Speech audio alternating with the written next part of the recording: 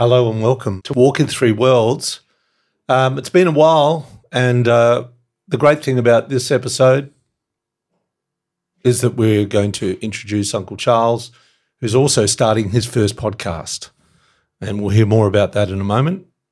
But I'd like to acknowledge the traditional custodians of this land, particularly the Yagara and the Turrbal people, and all the elders past and present. And we acknowledge and respect all Aboriginal and Torres Strait Islander people of this land and all the people that come together on this land and share that with them. And Uncle Charles Passi, how are you? We finally get in the studio. Yeah. We definitely do need to have a yarn. I think there's so much that out there that this country needs, just a yarn. Exactly. There's so many questions. There's so many things that need to be spoken about that are not being spoken about. So thanks, Greg, for this opportunity to have this yarn. And I'm looking forward to not only what because it's a real chance for me to get what's off my chest too. Look, this is the beauty for those of you who've not looked at Uncle Charles Passi's history. I'm going to give you a little snapshot of that. We'll also put the bigger version up on the new Facebook page that'll be set up, and then the website. And obviously you can find all these details on my website at walkin3worlds.com with a number 3, that is walkin3worlds.com. We're here at the new JMC Academy studios too, and we're going to thank them at the end of this because they've been just fabulous to let Uncle Charles and I come together here. We'd been talking about having a conversation that we want to be very logical and rational. There's a lot of stuff that's been fired up, particularly I know a lot of my friends and family don't even understand what this Voice to Parliament is about, but this is not why we're here. We're here to do a whole lot of work, and you have a listen to a lot of the wisdom that this beautiful Torres Strait Islander man holds. It's very rare for someone to be able to hear the depth of his knowledge, and I've had the pleasure of hearing some of that in our preamble before we've come here. But for those of you who don't know, Charles Passi was born into the traditional responsibility of land ownership and preservation of cultural traditions in both Mer and Erub Islands.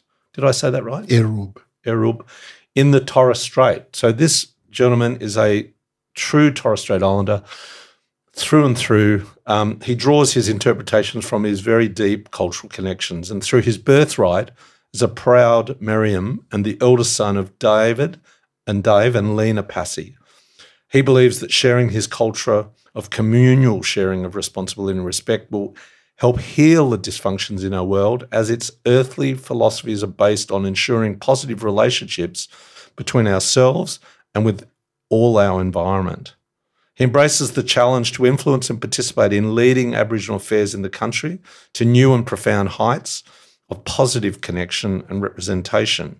Some of his past involvements have been a former member of the Aboriginal and Torres Strait Islander Advisory Group to the Domestic and Family Violence Implementation Council. He was the former chair of the National Aboriginal and Torres Strait Islander Healing Foundation, which was based in Canberra, still exists. And Charles believes in his abilities as a visionary, and with his experience and insight has committed himself to the redevelopment of current practices in providing real and sustainable positive solutions to the issues plaguing our people and our culture and our communities.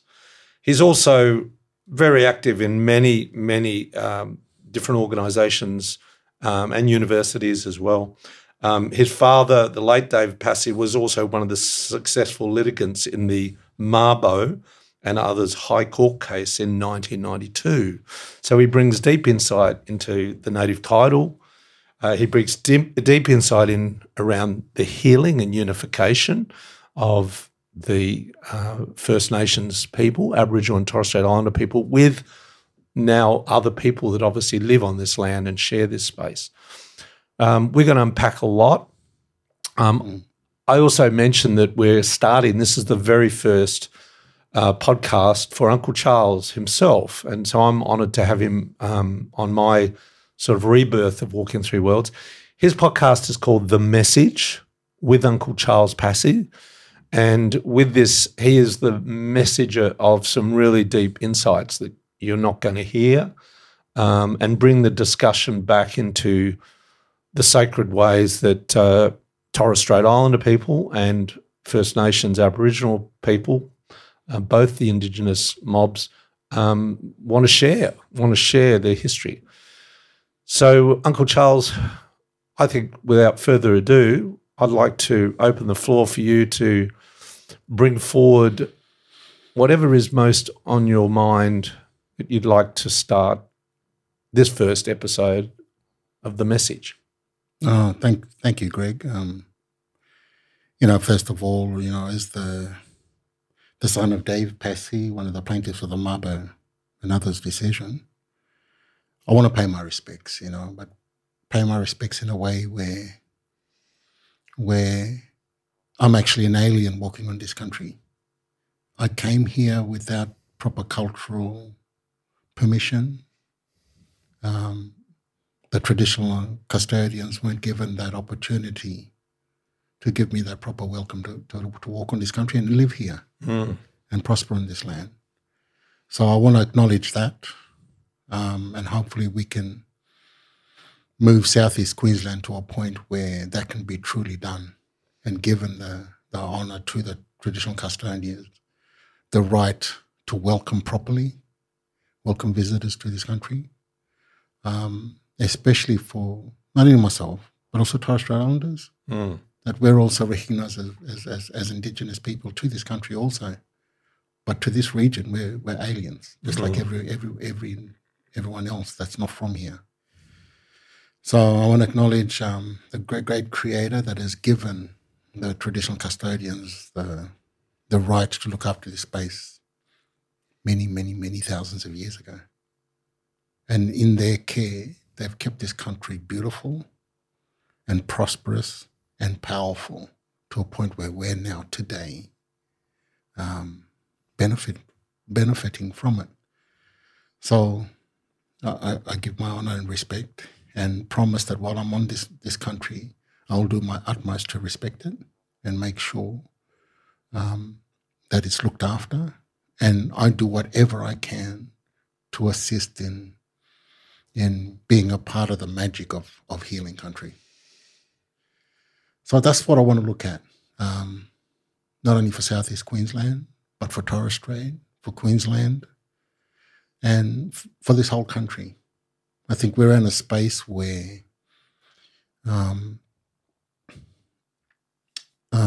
everything's in the palm of our hands in terms of Aboriginal affairs. We've been given so much more opportunities to have people sitting in the highest forms of leadership in the country. We've got our own Aboriginal Torres Strait Islander politicians. We've got high-profile Aboriginal Torres Strait Islander people in government sector, in the corporate sector, in quite high places. So we're in a place like never before. The thing for me, though, and I think we're struggling to get it right, is how we get our people working in a space that we get the benefit out of those opportunities. Just for our listeners, a lot of people hear Torres Strait Islanders and they don't necessarily know what that means or where Torres Strait Islanders come from, and how did they get wrapped up into the bundle of the second sort of group of Indigenous people. So do you want to give a little bit of a sort of a snapshot of Torres Strait Islanders, how many islands that represents and where it's actually positioned if you were looking at a map of Australia? Well, basically, Torres Strait is the strait, the gap between the tip of Queensland and the coast of Papua New Guinea. So that's the Torres Strait, as opposed to on the other side of the country, you've got the Bass Strait between the mainland of Australia and Tasmania. My homeland, and I was thinking about this, just you come from the islands on the north, I come from the furthest island on the south as a sixth-generation convict descendant, placed there. And here part of this conversation is about seeing ourselves as potentially coming from these different islands onto the mainland, as you rightly point out, really sort of now bringing together our deeper understanding of mainland Aboriginal people and the fact, as you mentioned, not having permission initially when you came here, and I'm equally, my ancestors didn't either, that whole colonisation that sort of rolled out and my family were all part of being dragged out here as she was a convict at a young age in Tasmania. So, yeah, Bass Strait, Van Diemen's Land, which had a name change in, 1850, and Torres Strait up there with many islands. How many islands up there? Oh, there's quite a lot of islands in there. I think there's probably 18, I think, communities that are islands that are inhabited. Where did it get its name? The Torres, was that who came there? Oh, that's yeah. It wasn't the British though, was it? No. Was it the French? No, it's a Spaniard. Louis Vaz de Torres. They went through there in the 1600s. That's right, like the Dutch were here in 1606. Yeah, so that was a long time ago. See, we could have ended up having the Spanish take over the continent if they knew it was existing. Did they take over? Did they dominate any part of Torres Strait at the time? No, I don't think so. No. They just went through there, so they recorded what's the name? Yeah. But anyway, the Torres Strait then is that region. Now, we as Torres Strait Islanders, we are part of the Melanesian people. So there's a distinct line between us and the Aboriginal people of this mainland. But because the international border runs right up on the top part, probably only a couple of kilometres off the coast of Papua New Guinea. So our most northernest point in the nation in Australia would be Boigu Island, Boigu. So that's right up next to the coast of Papua New Guinea. So the whole of the Torres Strait then is taken in, and because we're part of the Australian nation, we then become part of the Indigenous people that were here before colonisation. So as Torres Strait Islanders alongside the Aboriginal people. But one thing I'd like to say is that a long time ago, the Melanesian people understood that this country was occupied by the Aboriginal people since time immemorial, for quite a long time. So there was that respect. So we stayed within our boundaries. But what happened is that there's a network of relationships that, of course, is right across this country and this continent here. But that network extends across the Torres Strait, across all the different islands, and into Papua New Guinea, and I'm sure right into Tasmania. So that network in our songlines held a lot of power in support and respect, and how we walk on people's country, how we have that relationship between each other, and through that relationship we could trade, and we could keep in peace. We didn't have to fear one another because of that respect. Now that's something that has kept the whole region, this whole country, vibing and surviving for many, many thousands of years. So in that history, that knowledge, that spirit are the answers for how we can survive as a nation of people respecting each other. Now that's something that today this country needs to become better at. How, this is deeper than what reconciliation can do, what it's supposed to do. And we'll unpack that at a later stage, yeah. Yeah. Even when we're looking at, for example, closing the gap. Another good topic for you. Another thing that both of us, yeah. See, these are the things that are like the voice, even the Mabo decision, the Statement apology, of the heart. Statement of the heart. Yeah. All those things are part of the history of Bringing them home report. They're all part of the political agenda. Yeah. When we're looking at how the advancement of Aboriginal and Torres Strait Islander people. But in that history, we've fumbled along the way. Now, we can say that a lot of the blame is to do with government, with those in positions of power. And the institutions, wasn't it? The institutions, but it's there's always someone at the head that says, okay, well, we're going to follow this pathway. Yep. Now, we can blame that head and say, like, okay, it could be the Prime Minister of the country. It could be our premiers.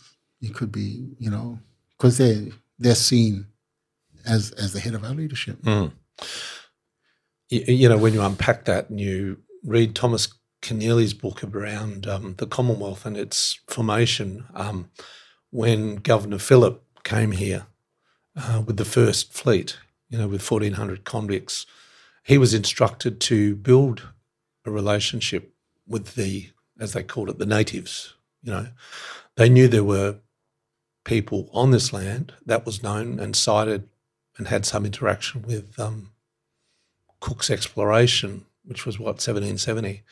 So you're talking 8 years later when they came here, after they'd been booted out of North America, setting up their penal colonies.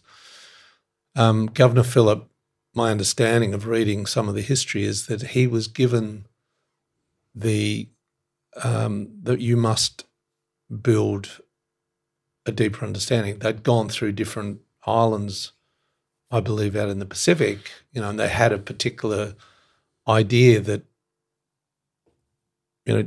darker-skinned people would act this particular way, or they thought they would just all be able to speak to each other. I think they brought a Maori leader, a chief over at the time, to try to interpret, and there was no bridge for those languages to be shared. They hadn't actually understood each other. And Governor Phillip was the one responsible, but of course he had military and other people in power within his settlement, on the first fleet, 11 ships, that didn't have the same idea. They just wanted to start to, tease and agitate the First Nations people on the land. And that's why he got speared, remember, a year or two later in that journey he was here. And then, of course, the next governor came in and he had a very different idea about what should happen. And you're right, it's the people at the top, in charge of those institutions that misread the situation. And then, fast forward to 2008, Kevin Rudd stands up and apologises on behalf of the government on all the injustices that occurred and all the dispossession and all the, pressure to lose culture and lose language. And I think here we are at a very interesting stage where a lot of the younger people are starting to explore their culture again now, aren't they? The thing for me, Greg, is that, this is where it's a dangerous point. History is there. You can't change it.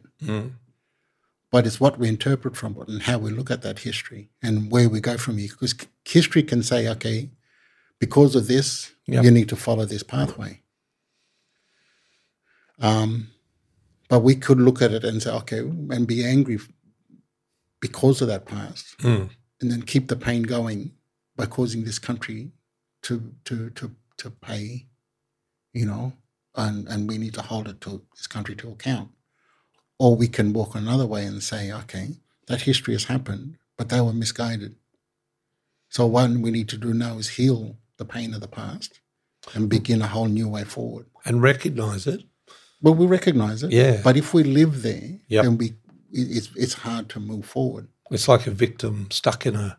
Well, that's it. You know, in a like what's that? Like a mud pool that just wants to suck you back in, and you can never rise out of that because you just keep. And that's what we're stuck in. That's what we're stuck in. That's what I fear. Yes. Aboriginal Torres Strait Islander Australia are stuck in. And the more we keep going, and I say this respectfully in a way that says that, for example, I had the opportunity of sitting around the table of the Healing Foundation that came out of the apology. Now, that apology, it took the, respectfully, the madness of Kevin Rudd, if I can put it that way. He had the courage, even against his predecessor, John Howard, said, no, I am not going to apologise because the voters of this country don't want to go down that road. But Kevin Rudd said, no, I'm going to do it anyway. And it's interesting. And when he did, the dynamics, the shift, because as an Indigenous person, you never thought something like that could happen in our lifetime. You know? I remember that moment. A lot of emotion that was bottled up, wasn't it? It came out. Yeah. And, you know, I'm getting goosebumps even just thinking about that moment. On TV, in every channel was had the apology. So everyone, I was at Bachelor Institute at that time. The whole institute stood still. You can hear people crying, crying with that incredible emotion of wow. It felt a place of pride to be an Indigenous person, because finally this country is moving to a place that we can walk some kind of freedom. So out of that came the Healing Foundation. Now, me personally, what I wanted to see is that there became an opportunity, you know? Okay, where do we walk from here? There's a deep history because the apology came out from the stolen generations. Now, the stolen generations is such a nasty part of our history that we need to put in the past. And that's like 4 or 5 generations of people stolen from their families and taken down to, I mean, in Queensland, you know, Baramba, which is now Cherbourg, you know, that was the mission. And all over the country, they put people and dragged them away or walked them away from their mob and tried to just bring them all together. You ended up with something like 100 different nations in a place like Cherbourg, and I can imagine in Adelaide it was similar, and in South Australia as we know it, and Western Australia. Well, there's a lot of that history. Yeah. But look, I'm trying to say, if we put a microscope on it, then we'll get stuck in it. Yes, totally. So it's how we move to a place, because all that history is there. And interesting. And if we're interested in it, you can go and have a look at it. Oh, there's plenty of books about all of these things, and a lot I've got on the website for people if they're interested to know. But, you know, you only have to Google it and you can go down. The Stolen Generation created the United Nations to build a thing called the Bring Them Home Report, and that became a video that you can watch for 40 minutes on YouTube for free. It's sitting there now, captured the stories from the people. So what was that, about 1997?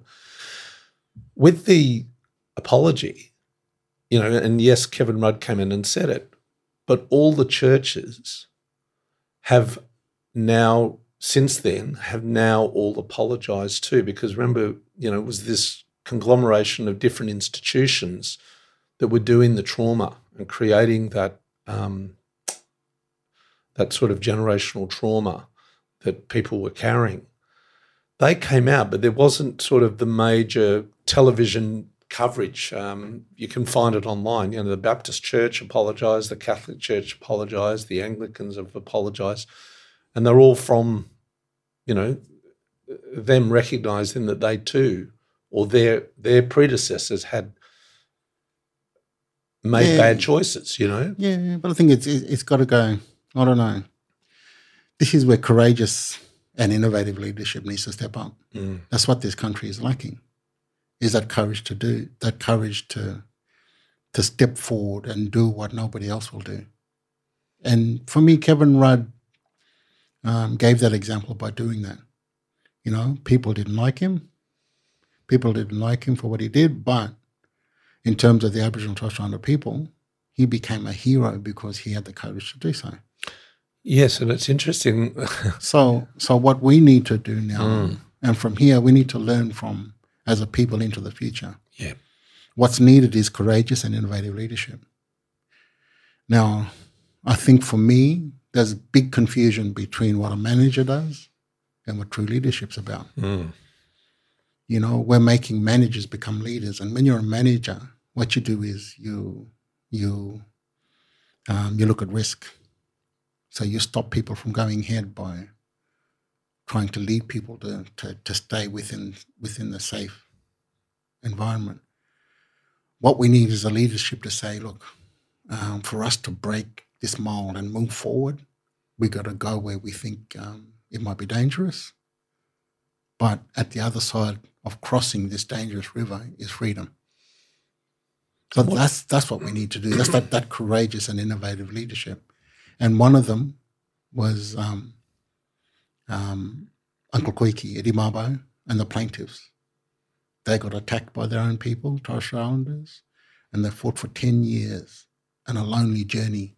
There's the brotherhood within the plaintiffs, you know, to stand strong. And after 10 years, they created something that the world is looking at. Indigenous people across the world is looking at, you know. So that should be a great model for all of us to look at. How do we move into a space that that says it's going to give us freedom, but it's not freedom from us fighting with the tools of the power of the Western world, not the weaponry, not that weaponry, no. And that's what we're trying to do by going into Parliament. We're trying to fight with their tools, which is politics. And I get the sense that a lot of the solutions that aren't getting sort of talked about in the broader scene, it's a spiritual sort of understanding, a deeper for us to heal. You know, it's even for, you know, the first settlers, you know, the convicts generation, or the new migrants that have come here and don't understand the history. We need to understand that First Nations people already had a very deep connection, and you can unpack this a little bit more, to their sense and place around land and country, that probably it has a different interpretation for people from Europe or Britain when they came, because they brought with them their food supply, which was their sheep and the cattle, which actually affected deeply a lot of the ecosystems that were already here, quite, you know, the living plants and animals that already existed were being shifted from this sort of import coming in from overseas. And where I'm going with this is the dreaming, all of the type of, I suppose, the way that First Nations people held themselves together, and Torres Strait Islander people, in a spiritual way. So if we're going to heal this country, we need to have some understanding of that, how that connection, and you've talked to me about this prior to this conversation, around how if we heal, it has a sort of a symbiotic relationship with the land itself. Do you want to unpack that? Do you know where I'm going with that? Well, see, this is the sad part of it all, is that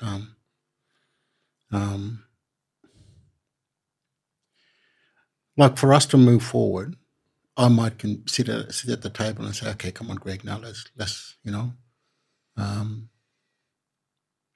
if I'm willing to say, I'm not going to hold you to account anymore, I will sit at the table and we move forward.